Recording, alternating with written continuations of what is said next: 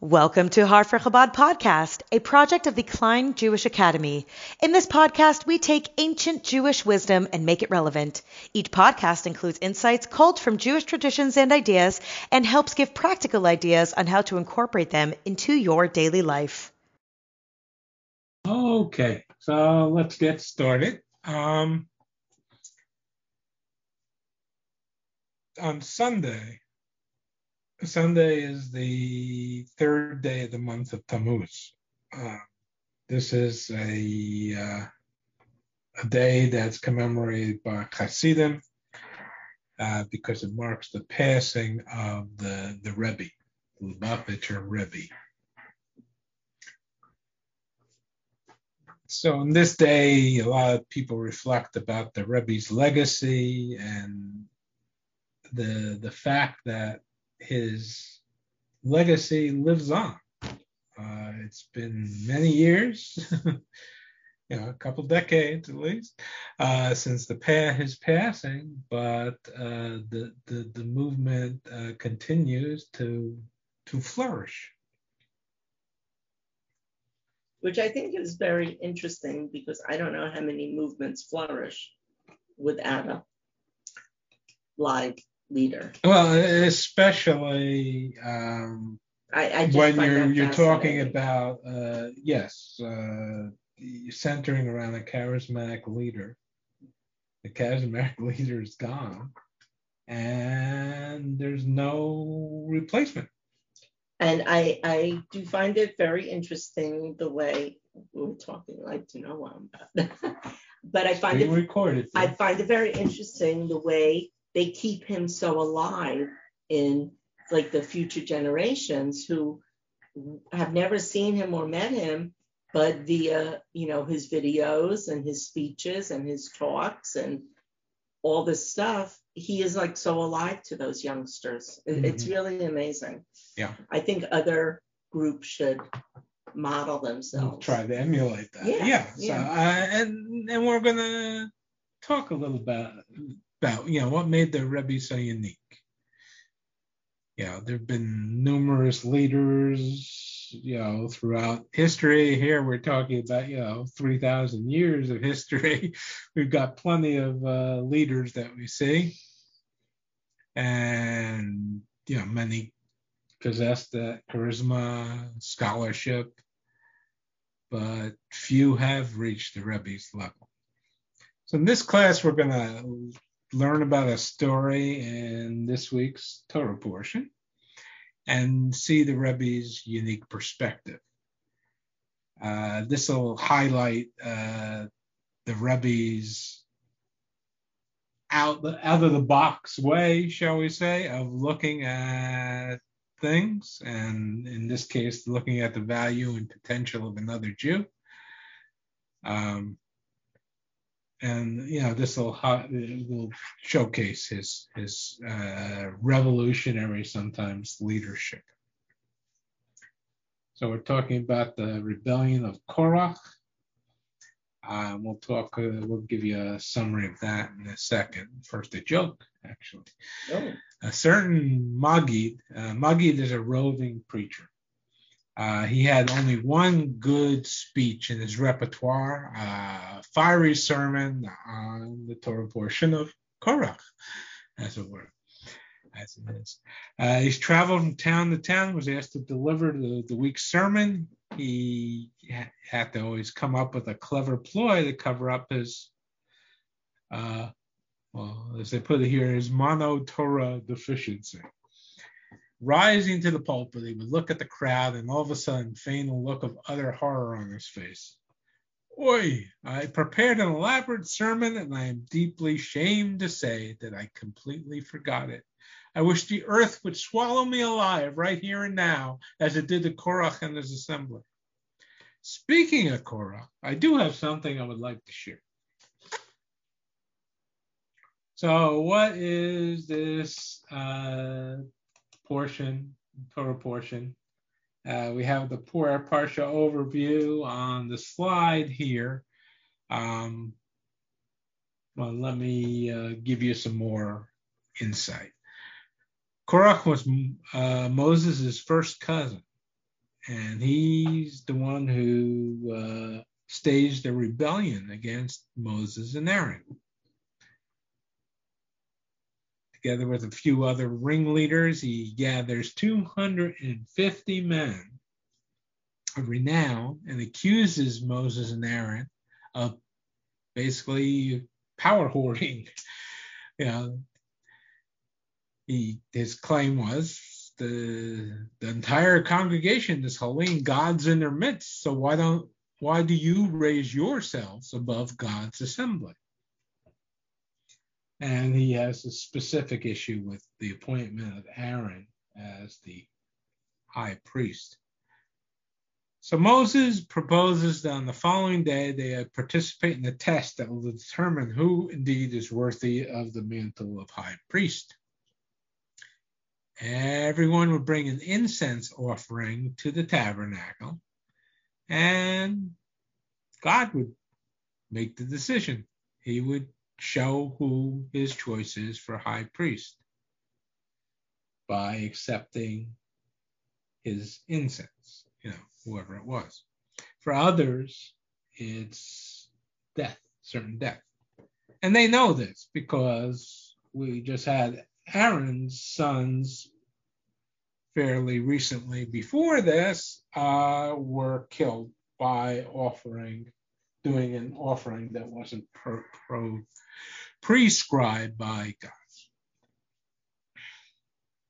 So Moses tries to go over to Korach's group and attempts to dissuade them from participating in this test because he knows that it's basically suicide, but to no avail.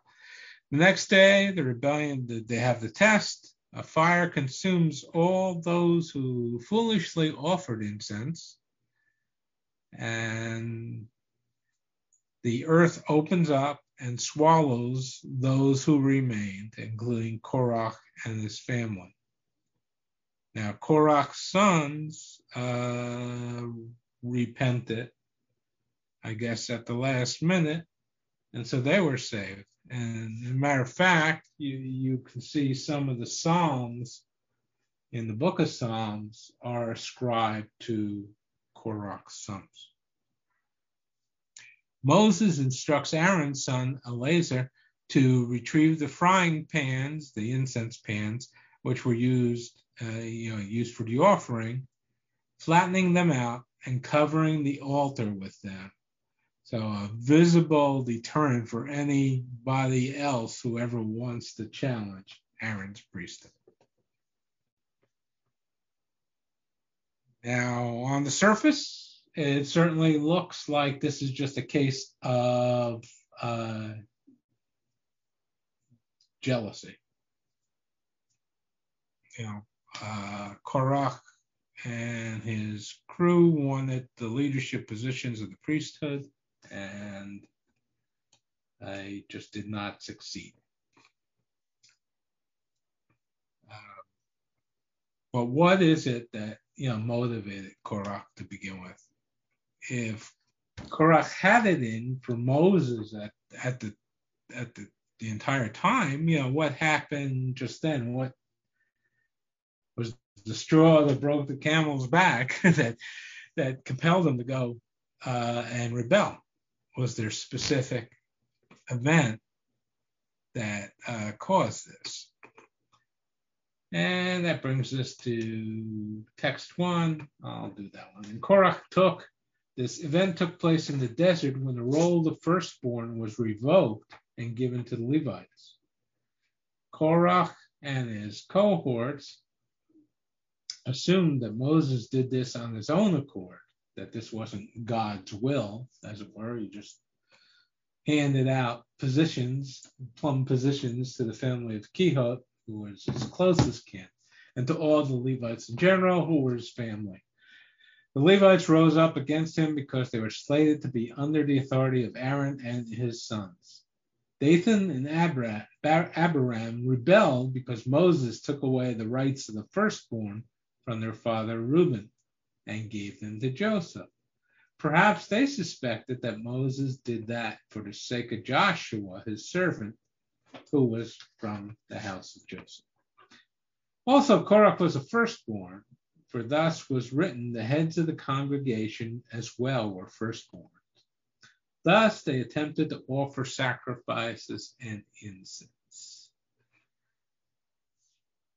The original plan, as you might remember, was for the firstborn to assume the role of serving in the temple. After the sin of the golden calf, when everyone sinned except for the Levites, that privilege was granted to the Levites instead. We had that when they took the census. The Levites had to come and actually hug and pick up the firstborn. That was them acquiring the role as priests in the temple. Because picking up something or pulling something towards you is an act of acquisition. Now, witnessing the rearrangement of the privileged roles, Korach assumed that it was Moses simply handing out those cushy jobs to family members, and so he was upset. And he fomented a revolution. And that would also explain why Dathan and Abiram were so keen in joining this rebellion, because they were personally burned by this rearrangement, because they were descended from the firstborn of the tribes. Nachmanides takes a different approach to this. And you can do that one. Mm-hmm. Korah took Rabbi Abraham ibn Ezra wrote, this event took place in the Sinai desert. Korah was the firstborn as well. In this, Rabbi Abraham follows his view that the Torah was written without regard to chronological order. However, I wrote that, in my opinion, the entire Torah is written in chronological order, except for the places in which Scripture notes explicitly that it is out of order. In those places, it is because of a certain need or suitable reason. Consequently, the correct explanation here is that this event occurred in the Paran Desert at Kadesh Barnea after the incident of the spies. Okay.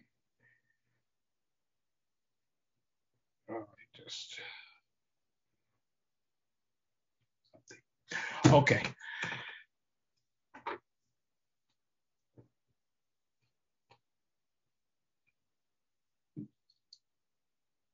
So Nachmanides, Ramban, argues with Ibn Ezra because his entire explanation, Ibn Ezra's, rests on the idea that Korach's rebellion is just after the sin of the golden calf, which is not how it appears in the Torah.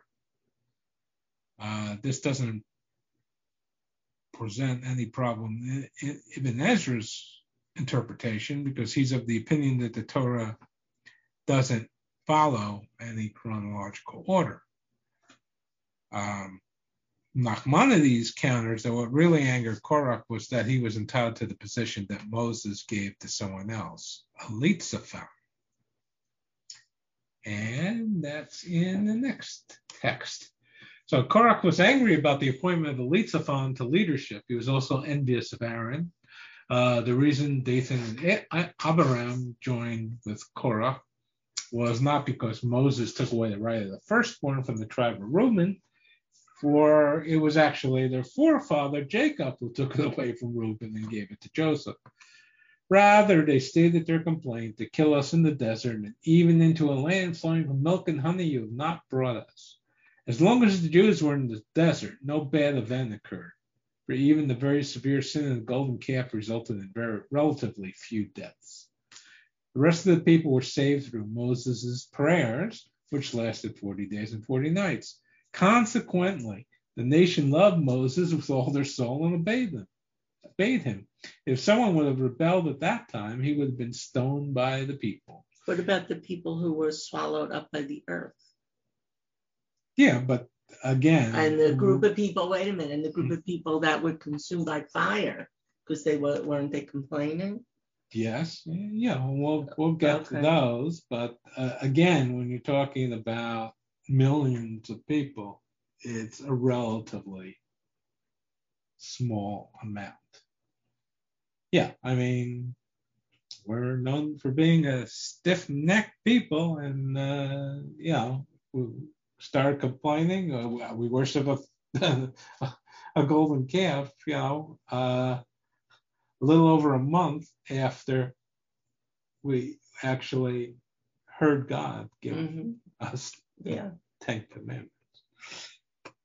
Yeah. Therefore, Korach bided his time and refrained from reacting to Aaron's appointment as the high priest, Kohen Gadol. In the same way, the firstborns refrained from reacting to the elevation of the Levites and all of Moses' actions. However, when they arrived at the Paran desert, many were burnt at Tavera and died at Kibroth Hatava. At Tavera, they complained, and God sent down fire, as you say. Some were burnt, and the Kibroth Hatava is where they complained about the lack of meat, and also when they sinned with the spies. Moses did not succeed in annulling the decree with his prayer, and the leaders of the tribes died in a plague before Hashem. It was decreed upon the entire people to die in the wilderness.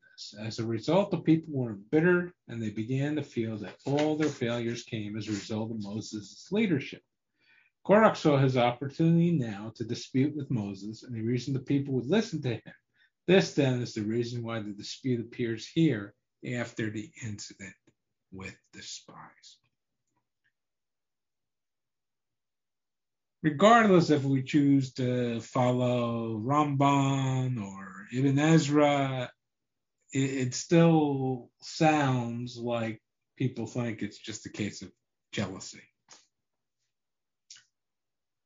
Yeah, Korach disagreed with the way Moses was running things. May have felt that he was botching the project management of taking the Jews through to the promised land up, or just giving out favors to those who he favored more. But regardless, it sounds like it's jealousy. There's a problem with this. The name of our Torah portion, our Parsha, is called Korach. If the above is true, if we're talking about just jealousy here, and we're making Korach out to be such a bad guy, why would we name an entire Torah portion after him? You might say that's okay. He's the major protagonist of the story, but there's a rule given in the Talmud, and that is in text 3. What is the meaning of the verse? But the name of the wicked shall rot. Rabbi Elazar said, this means that the decay will spread on their names, meaning that we do not call others by their names. So we're not supposed to mention the name of these wicked people. So it doesn't make sense to name an entire Torah portion after that bad guy. Mm. So why did we do it? Why was it done, rather? And there are more questions. We said, when Moses set up the test, people were fully aware that, well, first of all, only one person could be the high priest. and that they saw by Aaron's son's deaths that, if you do things that are different than what God said, there could be mortal consequences. With these 250 people who wanted to offer the incense, what were they thinking? Only one of them was going to be that person. Why would they risk their own lives just at the remote shot that they're going to be the one?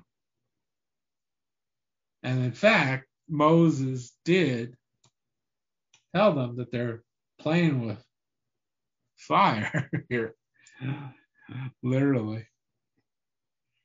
So anyway, we're figuring out, as it says on the slide, what was Korach's redeeming quality, that we would have a portion, a Torah portion named after him.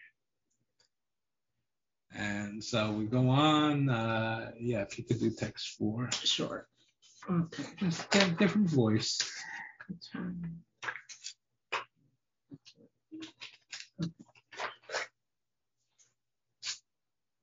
Do this. Take censors, Korah and all of his company. What was his reason for saying this to them? He said to them, in the religions of the nations, there are many laws, and they do not all assemble in one house. Now, as for us, we only have one God, one Torah, one justice, one altar, and one high priest. But you, 250 men, are yet all seeking high priesthood. I am willing in this regard. Therefore, you and all of your company have come together against God. Do this, take censers and place fire in them. Here you have a service more precious than all the others. But is the incense the most precious of the sacrifices? But a deadly poison has been put out with it, through which Nadab and Abihu were burned. He therefore warned them. Then it shall come to pass that the man whom God chooses is the Holy One. Do we not know that the one whom God chooses is the Holy One? Rather, Moses said to them, see, I am telling you that you are not to incur guilt on your 250 souls, because when you sacrifice, only the one to be chosen from among you shall come out alive, and all the rest of you shall perish. You Levites have gone too far. See, I have told you a great thing. Were they not fools in that when he gave them this warning, they took it upon themselves to offer sacrifice? They had sinned against their own lives. So they were warned. They were warned by Moses, and we can imagine that Moses did not go alone into their camp to warn them about this. Again, in halakha and in Jewish law, you can't be condemned to death unless there were, two people who would have warned you. So this is probably part of that Moses and others came and warned them. And so why did they go ahead with it? Did they not believe Moses when he warned them of the risk? And the Rebbe asks that.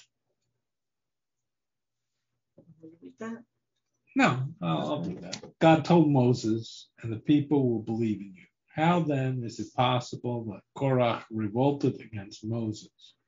How is it possible that Korach and his ilk didn't believe that Moses was acting on God's command, especially considering the fact that 250 people were heads of the Sanhedrin and princes among the people? These were not just your regular rabble, power to the peasants type of thing. These were the heads of the court that Moses had appointed and heads of the tribes. So they should have realized that, yeah, this was the real deal, and they were seriously risking their lives. And we even see that today. Believing in the legitimacy of Moses' prophecy is a very big deal. And thousands of years later, we still believe in the Torah that Moses handed down to us as a prophet because of the promise from God regarding the revelation at Mount Sinai. So this just adds,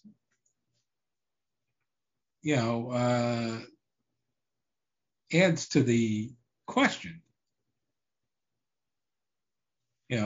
Thousands of years after Moses' passing, we have this religion, Judaism, that's predicated on our trust of Moses' prophecy. But during his own lifetime, we had an entire group of educated spiritual people who doubted him. It just doesn't make any sense. And let's go back to Rambam to talk about this a little bit. Okay, you can do text. The Jews did not believe in Moses, our teacher, because of the wonders he performed. Whenever anyone's belief is based on wonders, the commitment of his heart has shortcomings because it is possible to perform a wonder through magic or sorcery. All the wonders performed by Moses in the desert were not intended to serve as proof of the legitimacy of his prophecy, but rather were performed for a purpose. What then is the source of our belief in him? The revelation at Mount Sinai. Our eyes saw and not a stranger's. Our hearts heard and not another's. There was fire, thunder, lightning. He entered the thick clouds. The voice spoke to him and we heard, Moses, Moses, go tell them the following. How is it known that the revelation at Mount Sinai alone is proof of the truth of Moses' prophecy that leaves no shortcoming? The verse states, Behold, I will come to you in a thick cloud so that the people will hear me speaking to you, so that they will believe in you forever. It appears that before this happened, they did not believe in him with a faith that would last forever, but rather with a faith that allowed for suspicions and doubts. Okay, so we've certainly piled on the questions and provided a lot of background so that those questions are really hard-hitting. The key to answer the questions lies in a somewhat stranger story which occurred about 1,000 years from the time of Korah.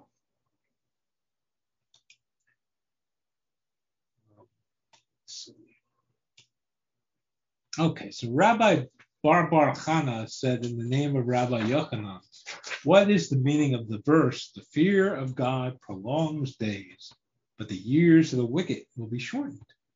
The fear of God prolongs days is a reference to the first temple, which stood for 410 years, and in which only 18 high priests served. But the years of the wicked will be shortened. This is a reference to the second temple, which stood for 420 years, and in which over 300 high priests served. Now we could do a little math. You can deduct from that figure 40 years that Shimon HaTzadik, Simon the Righteous, served, 80 years that Yochanan the high priest served, and 10 years that Yishmael ben Pavi served. And give the benefit of the doubt, some say that there were 11 years that Rabbi Eliezer ben Harsun served. These men were all righteous and were privileged to serve extended terms. Do the math, deduct those years from that 420, and you can see that all of the remaining high priests did not complete a year in office. remember, we did talk about the high priest going in on Yom Kippur and saying the ineffable name of God. And if something was wrong, if the priest was impure or what have you, he would perish in the Holy of Holies. They actually tied a rope around so that if he went in there and it's taking a little long, they would just pull him out and have to get another high priest.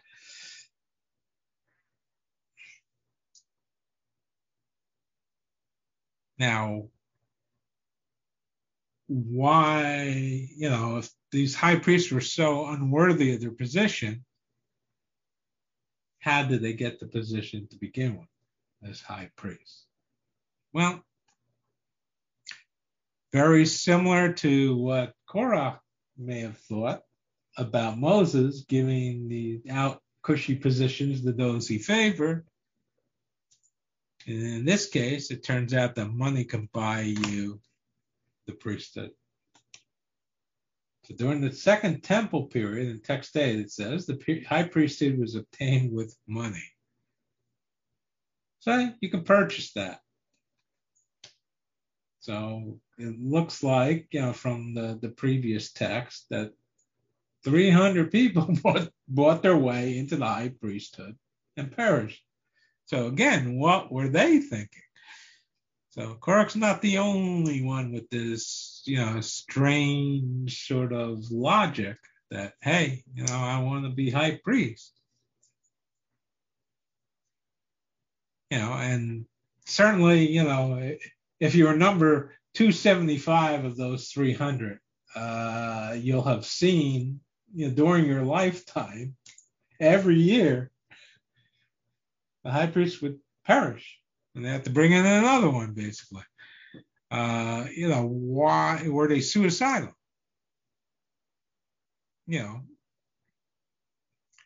This reminds me of the Darwin Awards. These are awards they're given out each year. They were developed back, I believe, in the 80s or something like that. Before the internet as we know it today, in the Usenet era. So the criterion of the awards states, in the spirit of Charles Darwin, the Darwin Awards commemorate individuals who protect our gene pool by making the ultimate sacrifice of their own lives. Darwin Award winners eliminate themselves in an extraordinarily idiotic manner, thereby improving our species' chances of long-term survival. Now, I bet you that no one would have said, none of the other instructors around the world would have talked about Darwin here. But I think it is quite applicable. Yes, that was a very good find. Yeah. You knew about that? Oh, yeah. Okay. Oh, absolutely. Among scientific circles. Well, or computer nerd circles too. Okay. Yeah, they are announced on the web. Oh, are they? Every year. Oh, yeah. They talk about Would I know winners. Any of the winners? Well, you would know them posthumously, certainly, but perhaps, if at all. I mean, there are some that are still living. They just managed. How could they be living? They managed to sterilize themselves. Oh. Did something, idiotic to sterilize themselves. So you don't have to necessarily die, but most do. So is it worth it? These people perhaps were not that crazy or suicidal. What they did have was this tremendous desire to become so close to God and enter the Holy of Holies. You can't do that unless you're the high priest. They wanted it so much that if they can only get the chance, even once, it was worth it for them. And Rebbe talks about that in text 9. And you want to do that one? Yeah. The Talmud states with regard to the high priests in the Second Temple that are not a single one made it through the year, for they died on Yom Kippur. Nonetheless, many jockeyed for the position, taking it with money. This is extremely puzzling. Seeing the previous high priest didn't make it through, coupled with an awareness of his own unworthiness, why would anyone push for the position? The explanation is this. These people possessed a tremendous desire to enter the Holy of Holies on Yom Kippur, where the Shekhinah would be manifest, so much so that it was worth giving up their very lives. They knew they would die because of it, but the people were so desperate to have that spiritual high that came along with the experience, so that they were willing to die for it. So you can go back and look at Korach and the 250 men in a similar vein. Yeah, there was a movie, the Darwin Awards, 2006. Oh, okay. Starring Joseph Fiennes and Winona Fiennes, okay. No, something to look on and see if you can find it on Netflix or whatever. So the Rebbe talks about that further. What was behind Korach's drive to be high priest? Rashi and the other Midrashim tell us that in response to his claim, Moses said, I too want this. In other words, the drive to be high priest is commendable and profound. Indeed, Korach's drive to be high priest was not simply to assume power over the Jewish people, rather, inasmuch as the high priest is consecrated to the highest levels of sanctity, constantly standing in service before God, Korach and his ilk wanted so desperately to reach that level of holiness to assume the perch of high priest.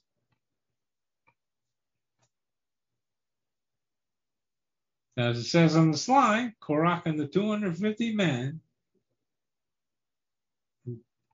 risked their lives away for a chance at more spirituality.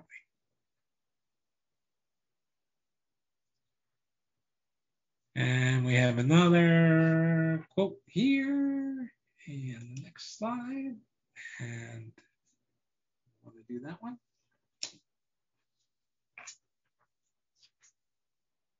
Authority in Judaism, namely a position of power that God bestows upon those who are worthy, does not flow from material matters. Rather, is an exclusively spiritual thing flowing from the Shekhinah, which is present over that person. Positions of power in Judaism are to further the fulfillment of Torah and mitzvah and to come closer to God. Elite status is indicative of abundant holiness. They wish to be imbued with this increased holiness and reach elite holy status. They were not malicious, rather. They had their souls in mind, namely the souls that should merit great closeness to and heightened understanding of God.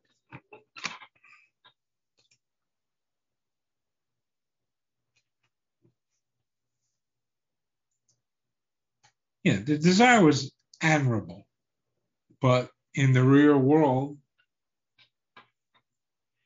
as dictated by God, there can only be one high priest, and there can be only one Moses. You know, you can't have two kings sharing the same crown, as it shows on the slide.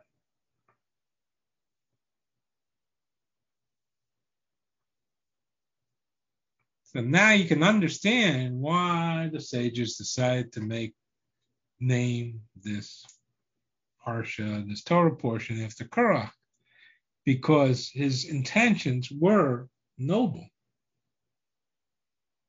And in fact, we ought to emulate his intentions while making sure we don't emulate his actions. We should all strive to reach maximum levels of sanctity, just like Korach. Korach may have taken it too far, and we should indeed be careful not to replicate his mistake. But this core drive, this longing for heightened spirituality is a lesson we should keep. And back to the Rebbe on that. The reason why Jewish custom, which is itself Torah, is to name the Parsha Korach is now well understood. The message we ought to take from Korach's story is not only negative, namely, don't be like Korach. Rather, there's a positive message here. What drove Korach, the 250 people with him, and even Moses is something we ought to emulate. So that's why we can have the title of the Parsha, the Torah portion, as being Korach. Again, as it says on the slide, it's something we should all emulate, this passion for God. And, to bring it back to ourselves personally, when you inject spiritual motivation in your life, it can elevate and refine your values.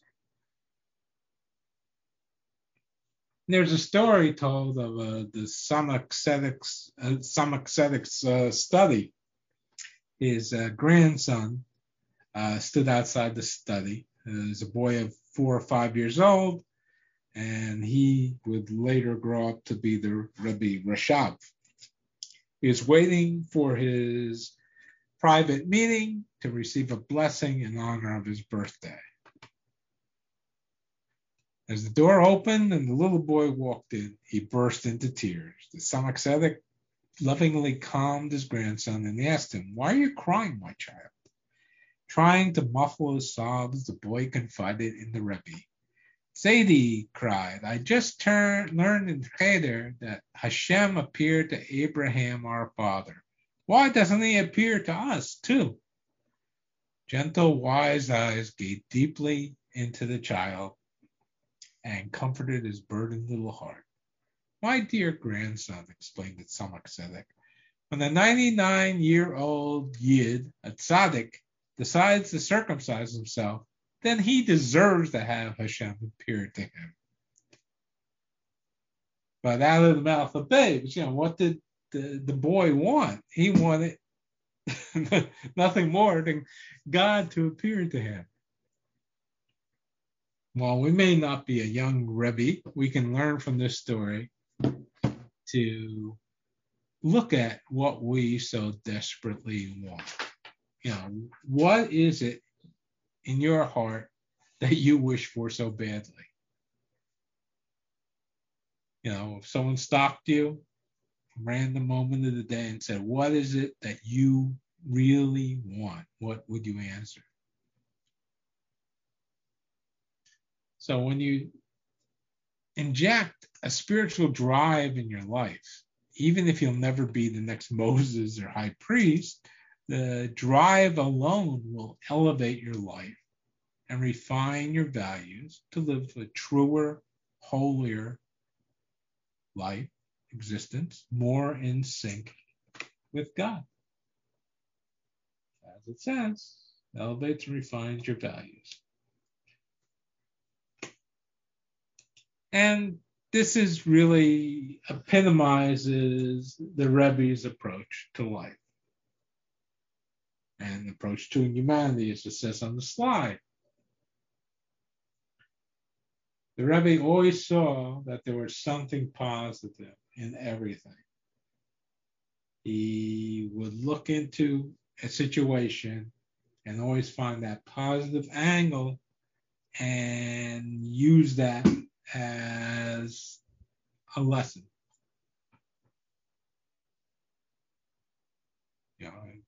For thousands of years, Korach was the Torah's classic villain. As they say here, a scoundrel derided in Jewish law and thought of as the archetype of greed, hunger for power, and demagoguery. Centuries, Jews looked at the verse, "Do not be like Korach and his people," and took this lesson to heart. Korach was a bad guy, don't be like him. And certainly, just the surface reading and some of these sages' interpretations backed that up. Then along came the Rebbe. And the Rebbe basically single-handedly redeemed Korach. He refused to see Korach as someone completely evil. And we've gone through some of the proofs argued in this lesson. It sort of underscores the Rebbe's approach to humanity and the world at large, as it says on the slide.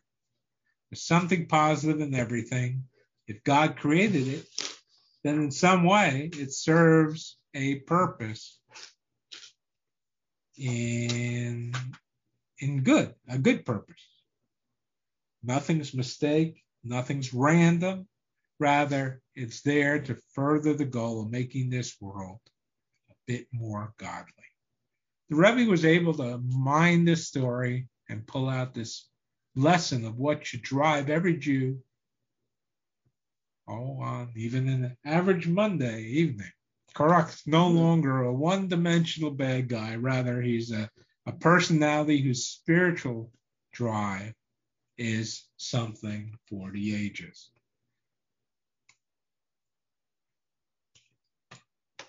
And that's the story.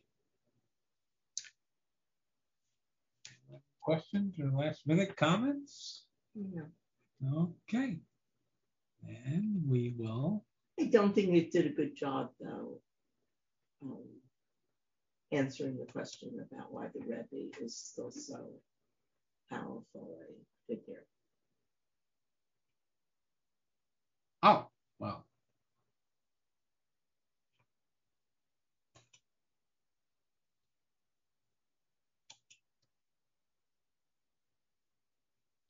Well, I don't think it was trying to answer that question in its totality. Okay. You're just trying to pull out a point that all these great sages cast disparity on Korach and all. Okay. So this was one case where, again, he thought outside the box or what have you, and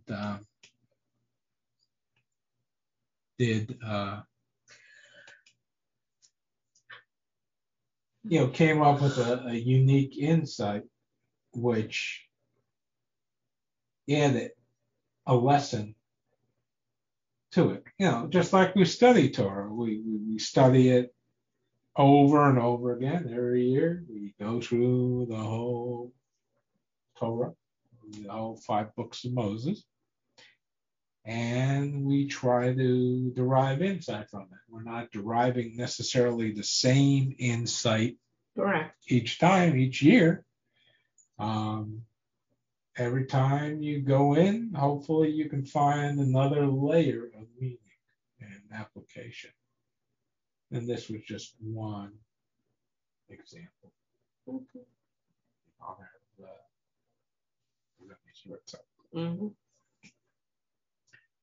Okay, next week we have Chukat, and the title of the class is "A Rational Mind is Great. It's also extremely limiting. Why logic alone is not enough." So hopefully everybody will have a good week, a good Shabbos, and we will meet up again, God willing, next week. Thank you. This podcast is produced by Harfer Chabad and the Klein Jewish Academy. To learn more, visit harferchabad.org/podcast.